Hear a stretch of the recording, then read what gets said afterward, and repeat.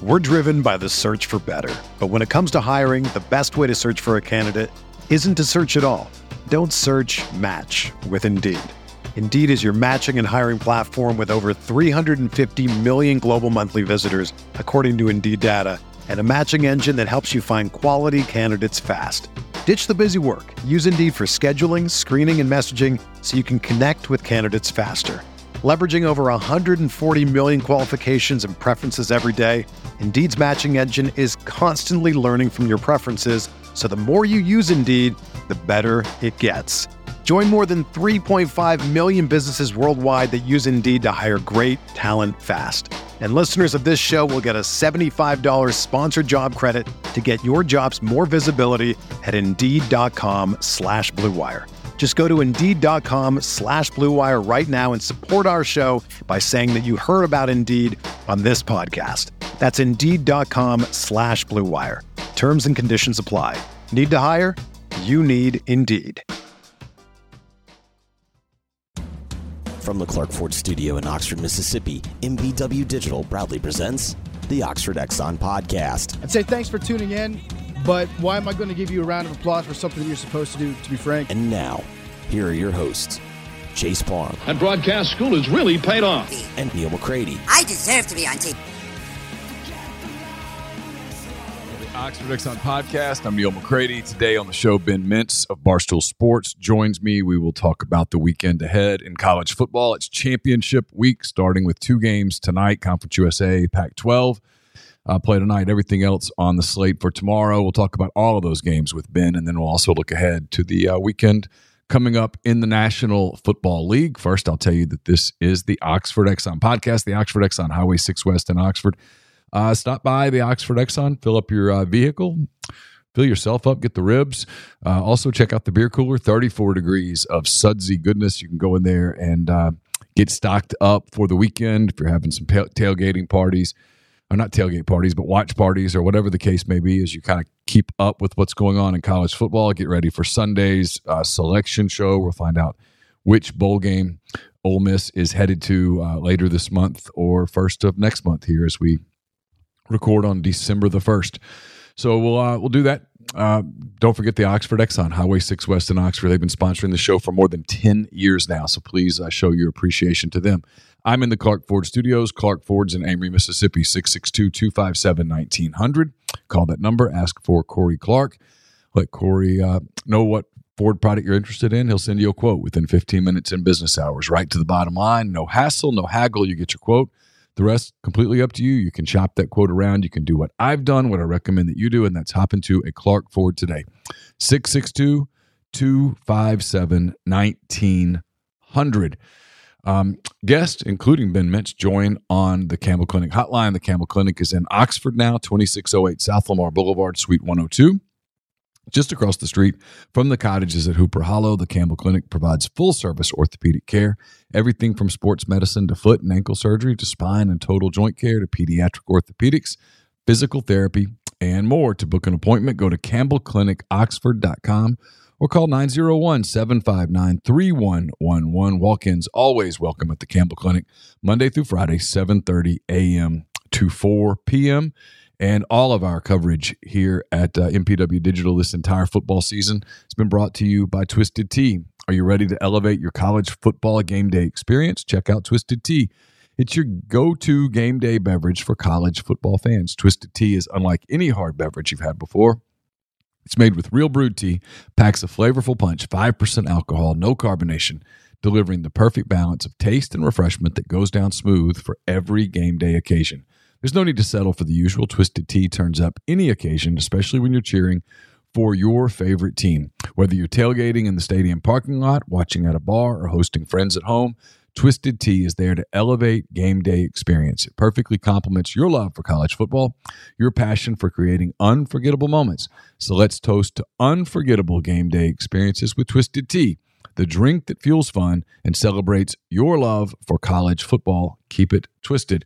So now we'll go to the Campbell Clinic hotline and my visit with Ben Mintz from earlier this week.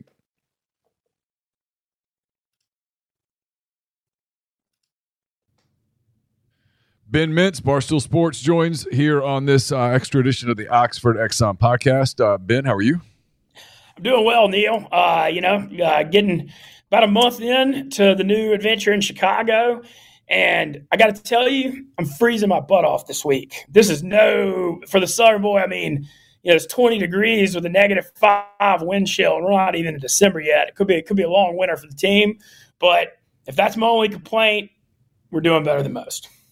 Yeah, the wind hits different there when it's cold off the lake and it gets really chilly. I've been there a number of times in the winter for like Cubs convention or Saints Bears NFC title game. I've been up there a bunch of times in the winter, and it's different. But I do think you sort of adjust to it. I know people say you don't, but I think you do kind of figure. I think you figure out how to dress in it and when to get out and how to maneuver, and you'll do fine. You've made it through worse.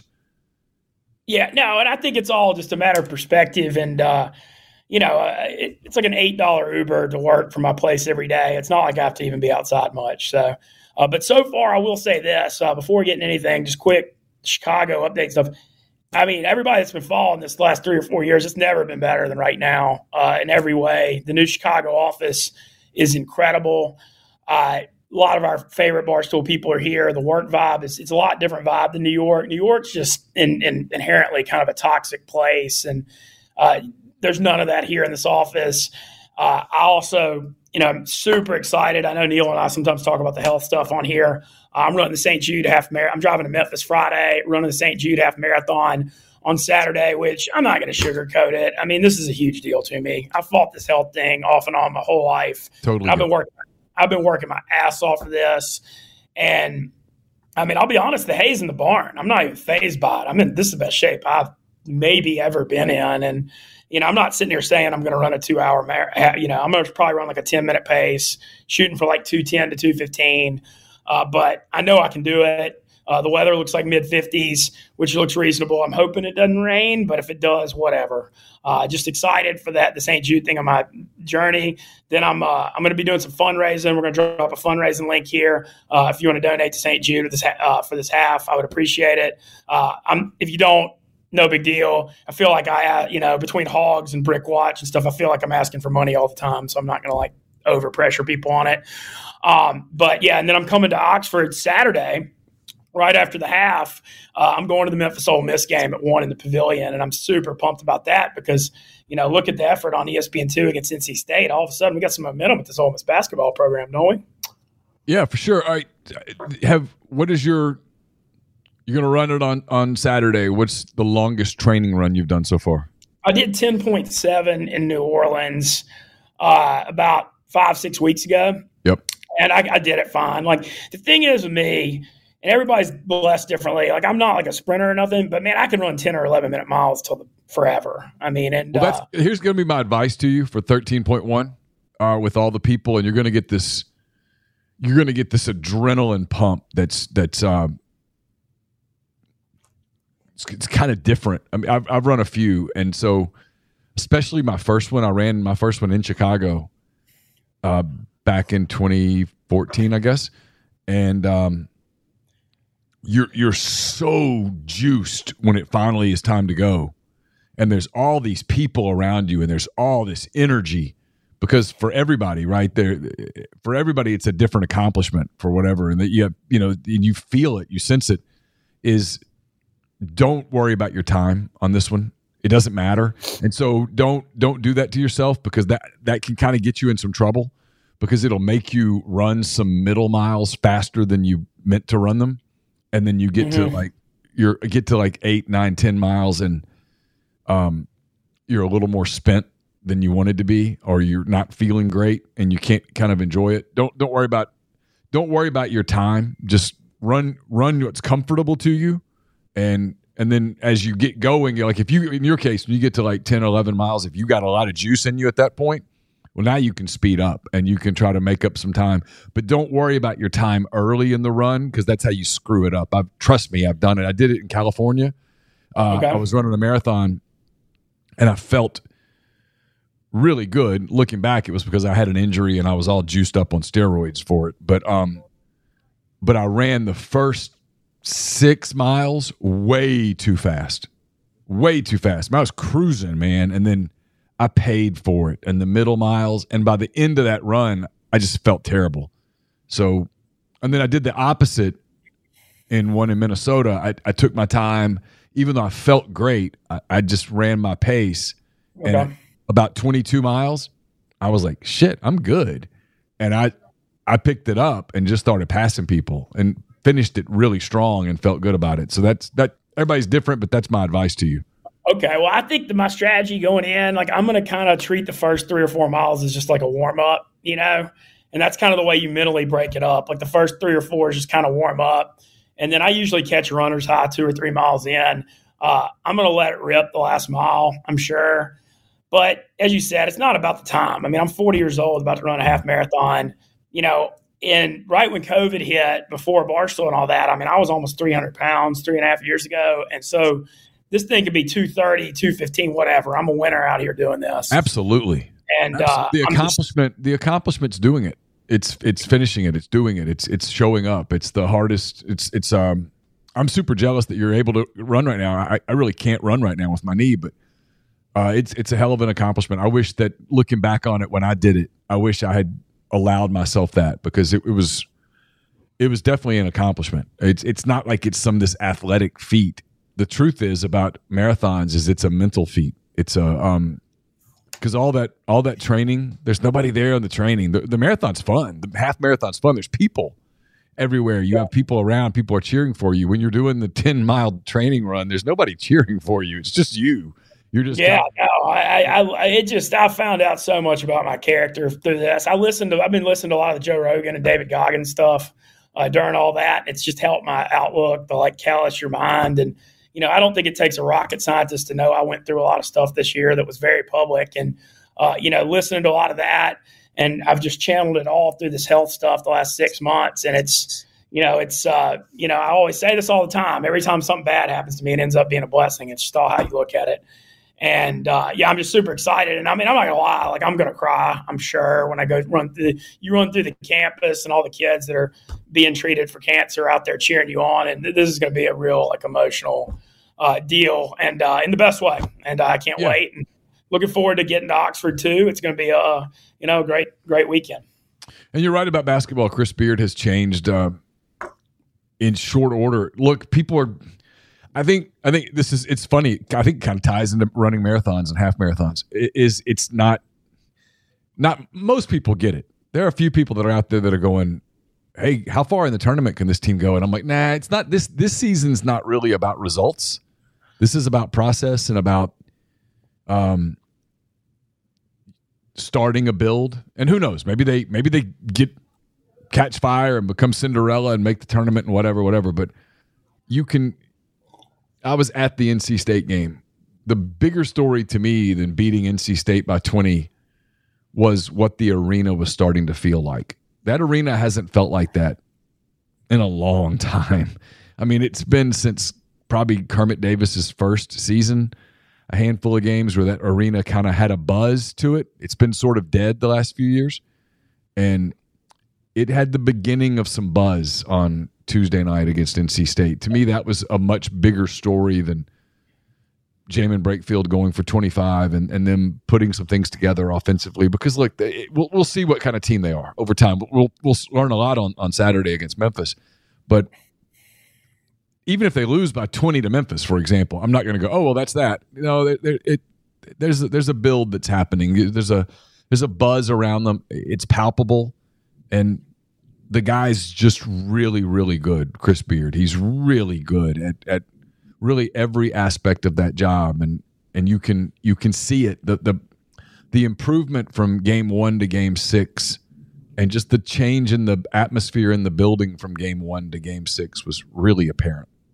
Yeah, I think the thing too, when you analyze the fan thing with Ole Miss basketball, shout out to the UM Club Red. I think the student section is the heartbeat of this, because when you've got these Tuesday night, Wednesday night games, even in SEC, it's all on the students because Oxford's not that big, and your alumni from Jackson and Memphis and, people that come up on weekends for football games can't get here on Tuesday and Wednesday nights for a 2-hour basketball game in the middle of the work week. So it's literally all about the students and everyone locally just going all in for these weeknight games. And, shout out to the student section. I thought they were great last night. And kind of talking a little bit more about what you were saying on Chris Beard. Look, getting Chase it, how do you say it? Musa Cisse. Cisse. Okay, my bad. I hate mispronouncing names. I feel bad. But getting Musa Cisse, was the Big 12 Defensive Player of the Year eligible. The rim protection last night, 9 blocked shots. This team's going to play defense. They got great coaching. They're going to play hard. It's just going to come down to Ken Brakefield, who had a great game last night with 25, and Morrell and Murray and, obviously Alan Flanagan. They're going to have to score. It's all about, can they score enough? Because I think the defense and all that's going to be there and the effort's going to be there. It's just, is there enough firepower? But regardless, it's exciting. And, 6-0, I know they won a lot of close games early, but that was a good win, winning on the road by 1 at Temple. That's like a culture thing, pulling out those close games.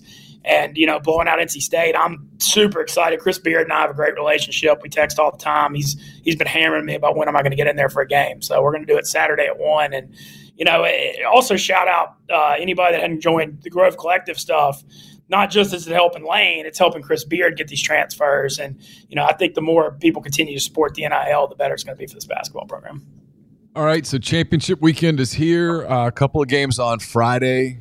New Mexico State's 10.5-point dog at Liberty. And then, of course, the Pac-12 championship that has major playoff ramifications. Oregon, a 9.5-point favorite at this point against Washington there in Las Vegas. Any thoughts on either of those?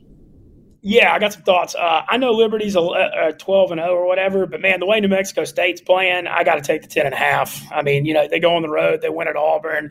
They beat a good Jacksonville State team at home 20-17 last week. And you want to talk, it's one of those things, man, where people don't care enough about the G5, and I get all that. But how the hell do you win at New Mexico State? That's a harder job than UO Monroe because at least in Louisiana you got talent. I mean, you got nothing in – where is it, Las Cruces or whatever? Yeah. And Jerry Kill, who's the former Northern Illinois coach, he did a great job there. And then he got in the health problems in Minnesota. I mean, unsung coaching job of a lifetime here. And they won at Liberty as a 24-point underdog into the year last year. So, that was when Freeze was on the way out. That win at Auburn, I just think they're hot. And so give me a double-digit underdog there. I'm not sure they win, but I just can't see them getting blown out with the momentum they've got going in. So I'm going to take them in the points in that first game. In the Oregon-Washington game, a lot to talk about just with this point spread. Because, we one of the things we talk about when we analyze the gambling on here is, like, I always get weirded out when Vegas comes out with a line that's like 3 points higher than I think it'll be. And I thought Oregon would be like 6 or 6.5 here. Like, I thought they'd be favored because I get their power rankings better and all that. But Washington's kind of one of those teams. Vegas has had a low power ranking on them all year. I mean, they were catching points at Oregon State a couple weeks ago. Maybe I'm wrong here and buying into the sucker thing, but, I mean, I'm leaning to taking the 9.5 here. I think this is going to be a close game. Oregon might win, but that's a lot of points. And I also have an opinion on the total. The over-under at 65.5. I think it's too high. And I know everybody thinks Pac-12, you think shootouts, and the first game was like 38-34, whatever. But Washington's evolved as a football team as this year has gone on. At the beginning of the year, they were just chunking it deep. Penix lighting up. They're running the ball a lot more, and they're a lot more balanced now, and their defense is playing better. And I think in a conference title game, when both teams are seeing each other for the second time and the pressure's on, I don't think this is quite as likely to be a shootout as people think. And so I'm going under 65.5 here. I think it's a game that's like, 31-28 or 27-24, something like that. But I'm going to take Washington plus 9.5 and the under in this one. Interesting. It's a lot of good points. I hadn't thought about that. That made me think on both of those games. All right, Big 12 game. Texas. Why Texas is not getting more talk about a playoff spot in the 4 is beyond me, but it looks like they're stuck. Texas a 15.5-point favorite over Oklahoma State there in Arlington Saturday morning. Texas is going to kill this team. And Oklahoma State, you got to give Mike Gundy. I mean, this is the same team in week 2 or 3 that lost 33-7 at home to South Alabama. And people were like, what the hell is going on with this football program? And to come back from that and win Oklahoma and win Mike Gundy and the coaching job this year. But having said that, they're still not that good. I mean, you saw them get wiped out at UCF. They had to come back from a huge deficit at home against BYU. And when you look at the matchup of this game, obviously Sark has done great things at Texas, but the thing he's really done is they've been soft as hell for years, the line of scrimmage. And I always thought it was because of the 7-on-7 flag football culture or 7-on-7 culture. I don't know what it is. But Sark's finally got some elite offensive linemen in there. They're sophomores. And then their front seven on defense is elite against the run. So if you're going to beat Texas, you got to do it in the air. Well, Oklahoma State this year, they got the great ground game with that running back. I think Texas matches up with that. I think they got them outclassed all over the field. And I think they beat the crap out of them. And they're going to try to win it up for the playoff thing. And they're pissed off, because they feel like they're disrespected, and I don't. Yeah, really and they kind of should be a little mad though. Yeah. I mean, just the Ohio. I don't know. My thing with this playoff ranking, the Big Ten's getting way too much credit this year. Like Ohio State's still 6, Michigan's 2. What? And they ain't played nobody. Ohio State did give them credit. They won that Notre Dame game non-conference. I'll give them credit for that. But those Big Ten teams, I mean, you're basically playing Penn State, and then Ohio State and Michigan play each other. It's almost like a 2-game conference schedule. You don't have any week-to-week tough games when you're playing Maryland and Indiana, and I don't know. It's just such a joke that they're getting this much credit when they've played such weak. The thing about getting through the SEC, you're getting through Auburn and A&M, and like every week you're getting tested. And the Big Ten, it's like they're playing, non-conference G5 games except for like 2 or 3 games a year. And so I don't know. I think it's kind of a shame. I think it's weird. All right, a couple of lower profile games. Just get your thoughts if you have any. Miami and Toledo. I got absolutely nothing on the MAC. The MAC's my one. The only thing I know about the MAC is I like the Ohio quarterback, and that's my MAC analysis. So Toledo's a 7.5-point favorite in that one. Boise State and UNLV in the Mountain West championship game in Las Vegas. Barry Odom's done a great job with the Runnin' Rebels. They are a 2.5-point home dog at Allegiant Saturday afternoon. I like you. Okay, this is one of those things that's interesting because is UNLV ready to win this conference championship in year 1 under Odom? And I forgot their offensive coordinator's name, but he's done an awesome job too. But it's kind of one of those things. Are they ready to win this? But I still think I like them because Boise this year, and you got to give them credit, they're in the Mountain West title game. But, man, they've really morphed into that team that's, like, really good at home on the blue turf, and then they're weak on the road. And that's just kind of what they are now. And so I think UNLV, I mean, how many bandwagon fans are coming out the woodwork to support UNLV in this game too? I bet all of Vegas is going to, like no one went to games. I bet everybody's going to show up for this one. And so I'm going to take UNLV as a 2.5-point home dog here. I don't love it. Like I said, it's just the only thing is Boise's used to being in the spot. UNLV might be a little nervous, but the fact they're at home getting 2.5, and I think, Boise, I mean, they're 7-5. They're not like some super elite team. They got a good running game, but their passing game's a little weak. So I'm going to go UNLV here, smaller. Georgia and Alabama, the SEC title game, the 2 programs that have been at the top of the league for years now. They're back again. Georgia, 5.5-point favorite over Alabama there in Atlanta. This one, all right, obviously we got a ton of stuff to get into here. I think one of the biggest things analyzing this is something we talk about on here all the time is not overreacting on the week-to-week thing. And those Bama games at Auburn are always like that, always. And so everybody, I think this line went from Georgia by 4.5 to 5.5 or 6 off Bama, scoring in the 4th and goal from the 31. But I don't think you slight Bama for that effort as much as other people are. Like, I just think that's one of those rivalry games on the road that no matter what, it's going to be tough, and it is what it is. I think the key to this Georgia-Bama game is we got a couple of super key things to watch. Bama, it's all on Jalen Milroe's mobility because this game, being indoors on a fast track, his legs can be the great equalizer that keeps Alabama in this football game, that mobility. I think that's something you got to account for. And then on the other side of it, Bama's pass rush is super elite. We all saw what happens when Carson Beck gets a lot of time in the pocket in that Ole Miss game. Can Bama get a lot of heat on him? My instincts like Bama and the points here. I'm not saying – I don't know if they'll win, but I just think Bama's going to fight. I think Milroe can make enough plays to keep them in it. And I think this is going to be another one of classic games in this rivalry. And I think people are kind of – I don't know. I just my instincts. Like I said, my instincts like Bama and the points here. I'm not saying I love it, but Bama was a 6.5-point underdog in this SEC championship game 2 years ago, when they won 41-24 with Bryce Young.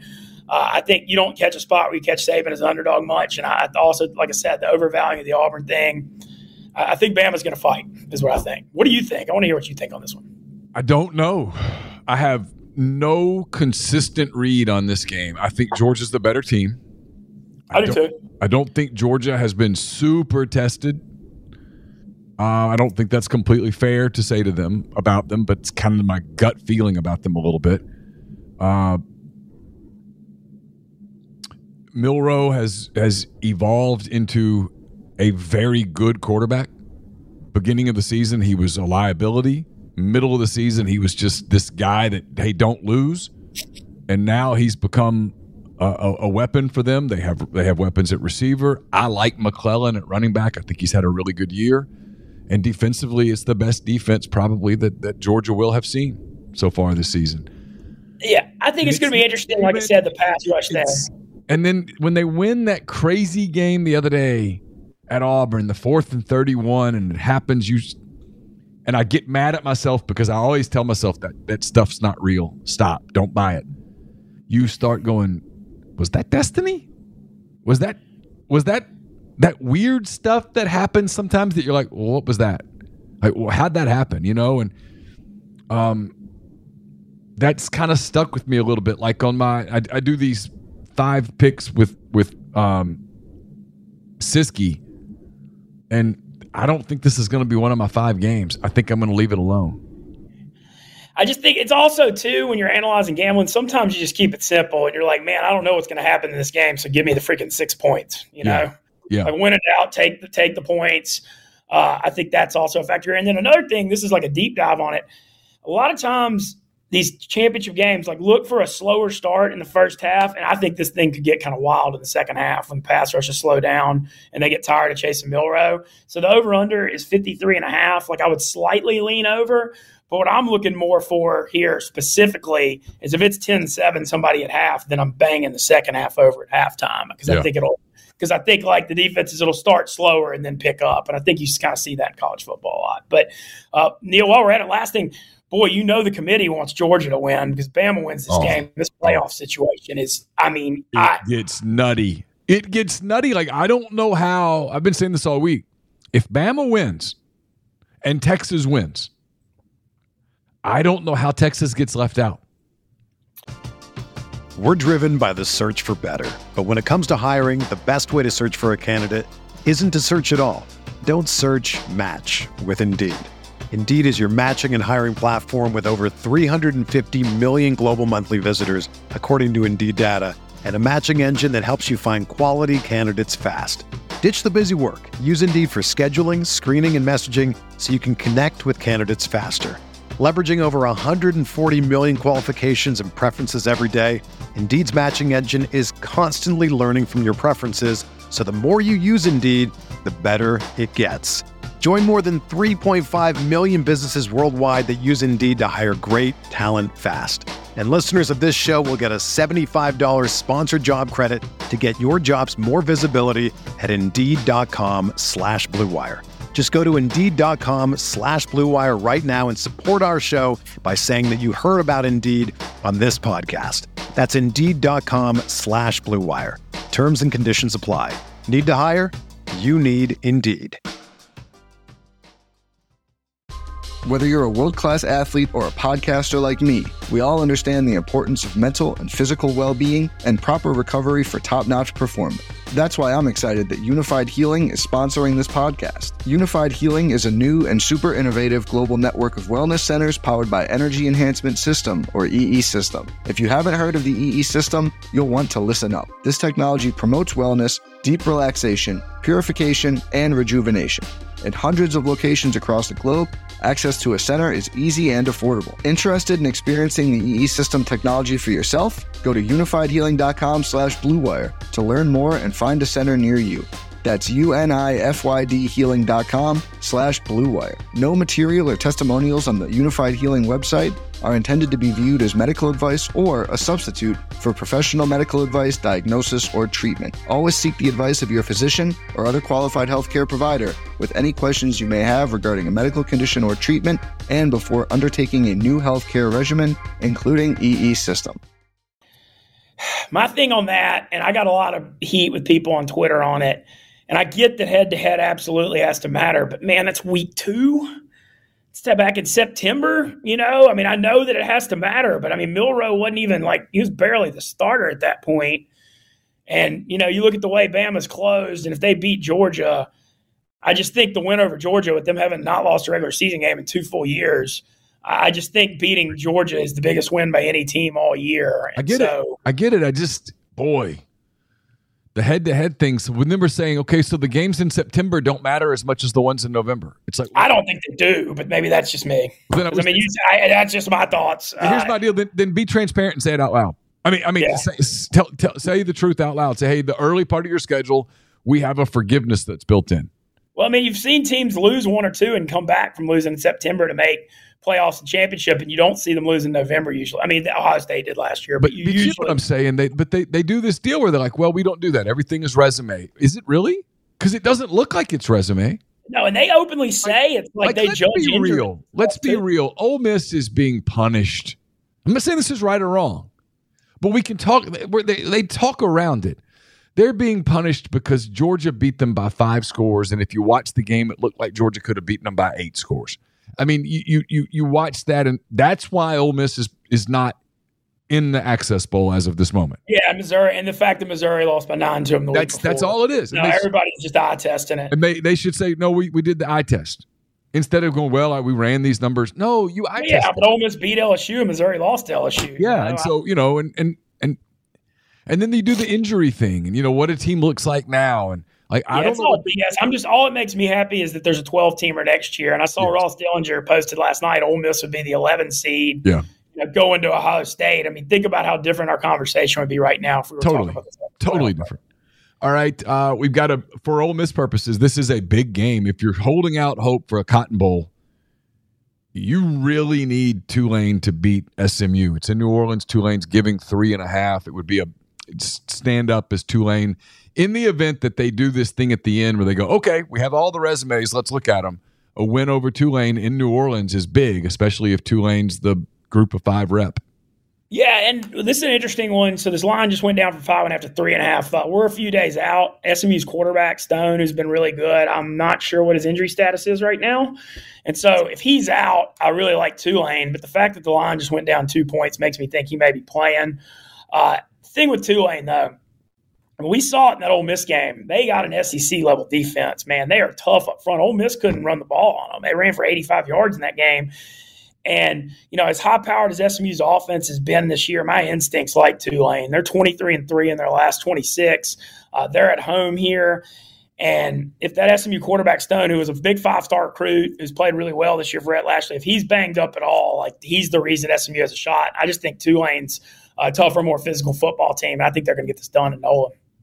App State's at Troy. John Summerall's done just a phenomenal job at Troy. Troy giving 6 at home for the Sun Belt Championship. I saw real quick comment on John Summerall. If Stoops had taken A&M, he was getting Kentucky. Yeah, for sure. Yeah, this one's weird. So App State's 8-4, but they got a lot of momentum. They came in, they won at James Madison, and you look at App State historically, they're one of those teams that, man, they're always a tough underdog, always. But sometimes when they're favored, they'll lose. But they're one of those teams, when you give them points, they fight.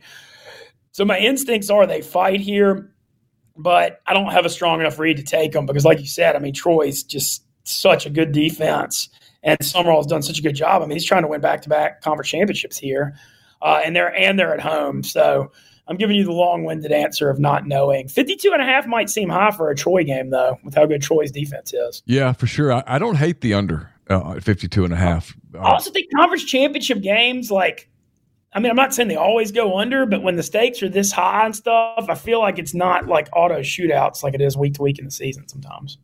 The game that everyone's watching, I think it's the game that has the most sort of interest for how this could shape the Final Four.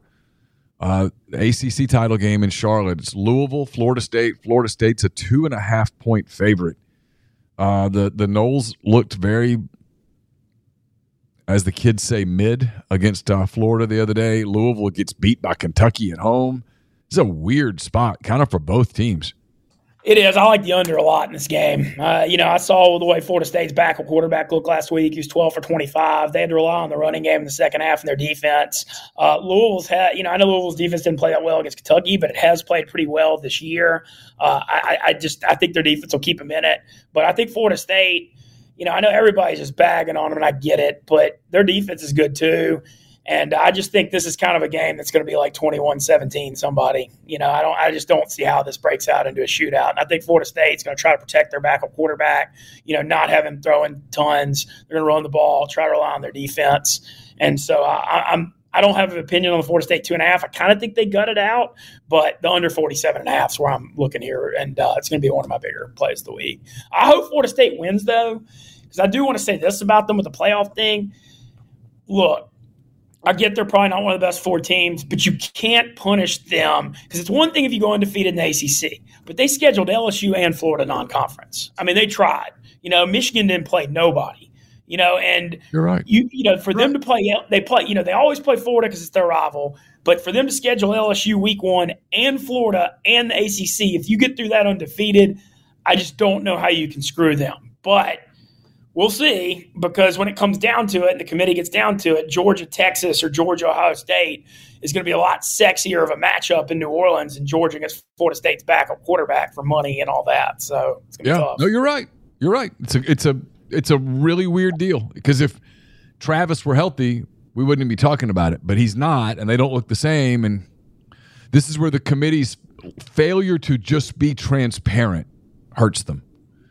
All right, Big Ten. Like I said, the last thing I come back to it. It's just you can't punish them when they schedule that LSU week 1 in Florida, because they tried. They didn't do the cream puff thing, and I think that there's got to be the final when you get down to it. Be like, look, Yep. Michigan and Ohio State, the Big Ten title game in Indianapolis. Not Michigan, Ohio State. Michigan, Iowa. Iowa getting 22 versus the Wolverines. The funniest part on this, Neil, so I don't if you saw this, did you see Iowa's over-under for points in the first half in this game? 0.5. Yeah. Pretty funny. Iowa's got no chance in this football game. The one thing about the Big Ten title game analysis that I've been nailing for years is this game being in Indianapolis in a dome, it always screws Iowa or Wisconsin or whoever comes out of that West, because when you put this game in 72 degrees on a fast track, Ohio State or Michigan always has such an athleticism advantage. But when the game's like outdoor and 30-degree weather, maybe Iowa or Wisconsin can muck it up and fight, but they can't match up with the athletes indoors. So they just can't. Even at 22 or 23, I still lean Michigan here. I think they win like 34-3. I just don't see how this is a game. Iowa is going to have to block a punt, create some turnovers, all that kind of stuff, but I just can't see it. And Michigan plays with such an edge. And it's going to be a party for Michigan in this game, getting Harbaugh back, getting through the last 3. Like, this is kind of feels like a celebration of life game for them. I think I tend to agree. That might be the game that I like the most on the whole board. Yeah, I wonder what the first half line, if you can get that. I hadn't seen the lines yet, but if you can get it under 14 first half, if you can get it at 13.5 or less, I'll be looking at first half here too. All right, let's dive into the NFL. I got a week in the NFL. I went 4-1 in the NFL last week. Good, because my picks I gave you were just 0-3, so that makes me happy. I won money for the 11th Sunday out of 12, though. Good for you. I'll say this: my over-unders have been stone cold. I mean, that's really where I've been getting it. It's more the over-unders than the actual games. But I've never looked. I mean, I've been betting on football like 24 years now. I've never won money 11 out of 12 Sundays. So this is pretty sweet. So the Thursday game in the event that airs on Thursday, the Seahawks a 9-point dog at Dallas. We won't spend a lot of time here because this probably doesn't air till Friday, and by the time people hear it, the game's in the history books. Any big thoughts on it though? My thing, Seattle does fight hard usually as an underdog, but I don't think Geno's that healthy with his elbow deal.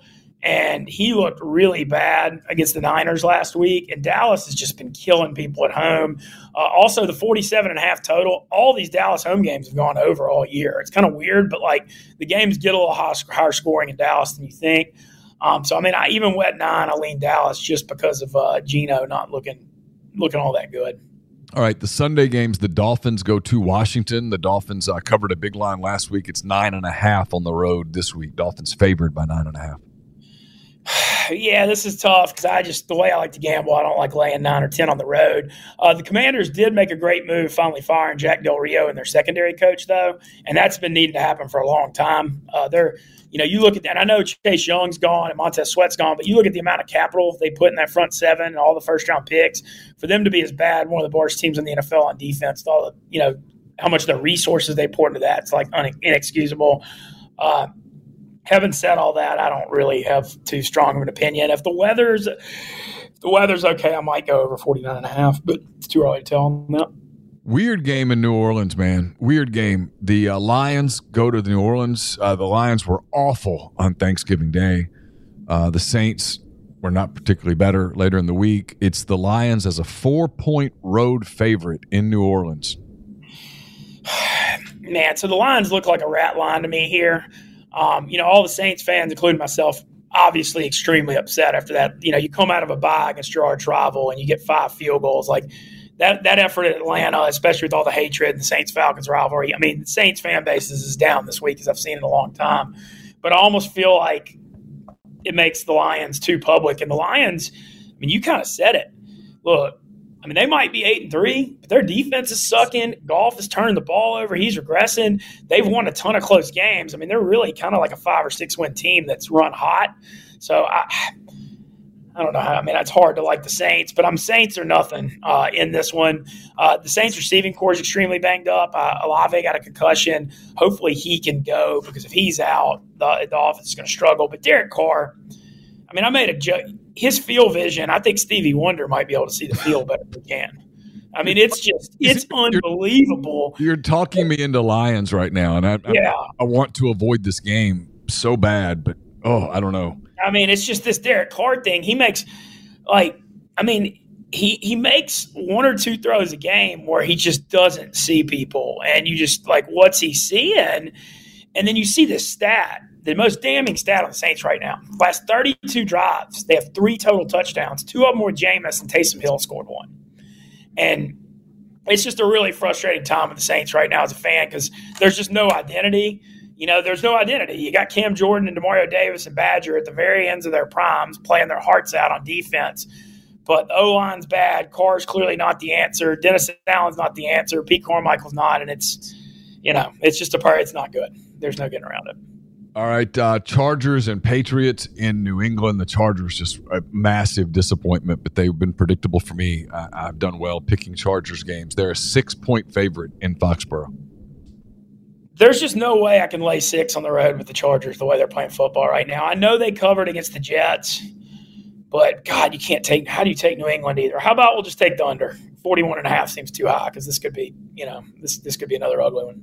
Arizona's in Pittsburgh. The Cardinals getting 5.5 on the road against a Steelers team that's getting better and better week after week, especially on defense. I like Pittsburgh a lot here, and I know they usually don't cover as a favorite, but I think something happened last week in Cincinnati that people aren't seeing. Like, everybody sees that 16-7 final score and just thinks it's same old Pittsburgh, but they finally fired Matt Canada last week, who was the worst offensive coordinator in the NFL, and he stunk going all the way back to LSU in 2017. I couldn't believe he was calling plays in the NFL. And last week, while they scored 16 points, on the surface, if you didn't watch the game, you're like, same old Pittsburgh. Well, they had over 400 yards last week. Yeah. They've been getting out. This is the first game last week all year where they outgained their opponent. And so I think the offense is actually improving, and people don't see it because they only scored 16. And I just think, Kyler Murray in a cold weather game at Pittsburgh, I mean, this just isn't what Arizona's designed for. So I like Pittsburgh here in this game. Denver at Houston. The Texans really need to get back on the winning track. They give 3.5 to Denver. This Sean Payton situation. I mean, they were 1-5 5 or 6 weeks ago. They allowed 70 points to Miami. They look like the worst team in the NFL. How has he dragged this bunch to 5 in a row? Because he went old school. That good, Ben. Yeah, and also, I respect this in this day and age. He said the hell with this. He's getting the malcontents and Frank Clark and Randy Gregory who've had bad attitudes everywhere they've gone. He's just like, don't care. Cut, trade, get the hell out of here. I don't care if you're talented or not. We got to have a winning culture. And look how it's turned out. To win 5 in a row, you win at Buffalo Monday night. They beat the Chiefs. I mean, unbelievable coaching job. And obviously, the Saints fan in me, it's a little sad, but he gave us 16 years. This game, Houston, I still think Houston's good. I think D'Amico Ryan, I know they lost that tough one last week and the field goal went off the crossbar, but I love C.J. Stroud. Be on the lookout for Bobby Slovic, that offensive coordinator who's off the Shanahan tree. I wouldn't be surprised to see him be the next one off the Shanahan tree getting looks for how well he's developed C.J. Stroud to be a coach. But having said that, I just think Denver's fighting so hard, man. I'm thinking I have to get the 3.5 here. I just think it's going to be another good game. Falcons coming off the big win over New Orleans. They go to New York to play the Jets. They do it as a 2.5-point favorite. I mean, this is just the over-under is 33.5, and I still like the under as long as Ritter's playing. I mean, it's just I think the Falcons are going to win like 16-10, just an ugly, crappy game. I do think they pull it out, but I think I'm going to bet under. This Jets thing is just – I say it on this podcast, too, because it's the Ole Miss thing. I think Chad Kelly must be blackballed from the NFL, huh? I mean, we've come to this conclusion. It's pretty obvious because for him to win basically Player of the Year in Canada, and you're telling me he's not better than Tim Boyle and Zach Wilson and some of the stuff the Jets are trotting out, he must be blackballed. Like, there's no explanation for him to not get a shot to the Jets at this point, if not. Yeah, I don't hate the under, and I mean I don't hate Atlanta. I know you're not supposed to take the road dog. No, but the Jets are dead. No, I get it. They're done. And the Falcons are playing for something. I think Arthur Smith, even though his record's not great, I don't think he's a bad coach. I really don't. A game that only if you're watching this one, man, you either love football or you are a diehard fan of one of these teams. The Colts are 1-point favorite at Tennessee. Colts are 6-5 in the wild card race somehow. I mean, you got to give Shane Steichen, who was the Eagles' offensive coordinator last year. Richardson gets hurt, Dragon, Mintz. You got to give them credit just for how hard they're fighting. I like the under in this game. I know you're the big Will Levis guy, but I think things are kind of trending back to reality here with him the last few weeks. And I think 42.5 is high. Like Indy does play higher scoring games at home, but on the road, Jonathan Taylor's out, but I think they're going to run the ball with Moss, and this is going to be like a physical, close division game. I don't have an opinion on the point spread. Okay. Another division game, Carolina's at Tampa Bay. The Panthers getting 5.5 after the shakeup this week with Frank Reich. So a lot of times you see the interim bump where teams get fired up to play for the interim, like when you look at the Raiders with the McDaniels thing. But I actually don't think that's the case here in Carolina. I don't think Frank Reich was the problem. The problem is the lack of talent and their management picking Bryce Young over C.J. Stroud. And they also traded DJ Moore and gutted their resources to get him. And so I don't think Carolina turns it around with promoting the interim. And Tampa's 4-7, but I actually don't think they're awful. Like, they're not good. Total must-win game for them. They're only a game back of the Saints and Falcons. They can't lose at home to Carolina. I like Tampa a good bit in this football. Okay. Big game, 325 game. It's the Niners and the Eagles in Philly. The Niners giving three on the road against the Philadelphia Eagles. This point spread is, wild. Because, you'd think when Niners are at Eagles are 10-1, beat them in the NFC Championship. Granted, obviously, the quarterback thing was a big part of that. But for Vegas to come out and say the Niners are a 3-point I know. I was reading it. That's why I naturally went Niners getting 3 at Philly. Yeah. No, I thought the Eagles might be like a 1 or 2 point favorite at home. Like, I'm not saying that the Niners don't have a strong power ranking. For them to come out at Niners by 3, I feel like the Eagles, what's the old saying? You don't want to be on the public home underdog. I don't know if I can bet the Niners here, but I might. I just think Vegas, this line, something's up. How can the Niners be laying 3 on the road against a 10-1 team? And this is a blood revenge game for that NFC Championship too. So I don't know if I could pull the trigger, but I lean Niners. And then also I kind of like under 46.5. Yeah. And the reason I like that is I know the Eagles had the super offensive explosion in the second half, but without Lane Johnson again, I think their O-line might get lit up by this Niners D-line. And the Bills were doing it first half, but then second half, obviously it turned around. So I'm looking at possibly Niners and under here. Got Cleveland at the Rams. Cleveland getting 3.5 on the road against Sean McVay and company.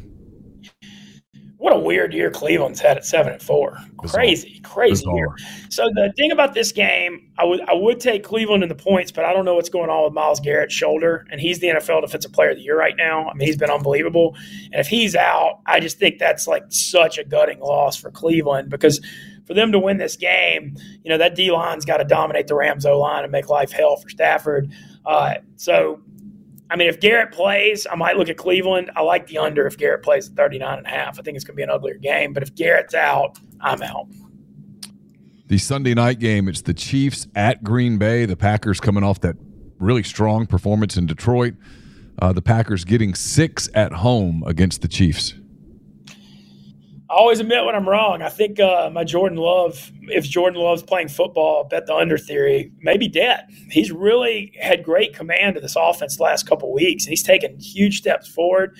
The Chiefs finally, after they got down 14-0 to the Raiders, looked like themselves the way they bounced back last week. This is kind of one of those things, though.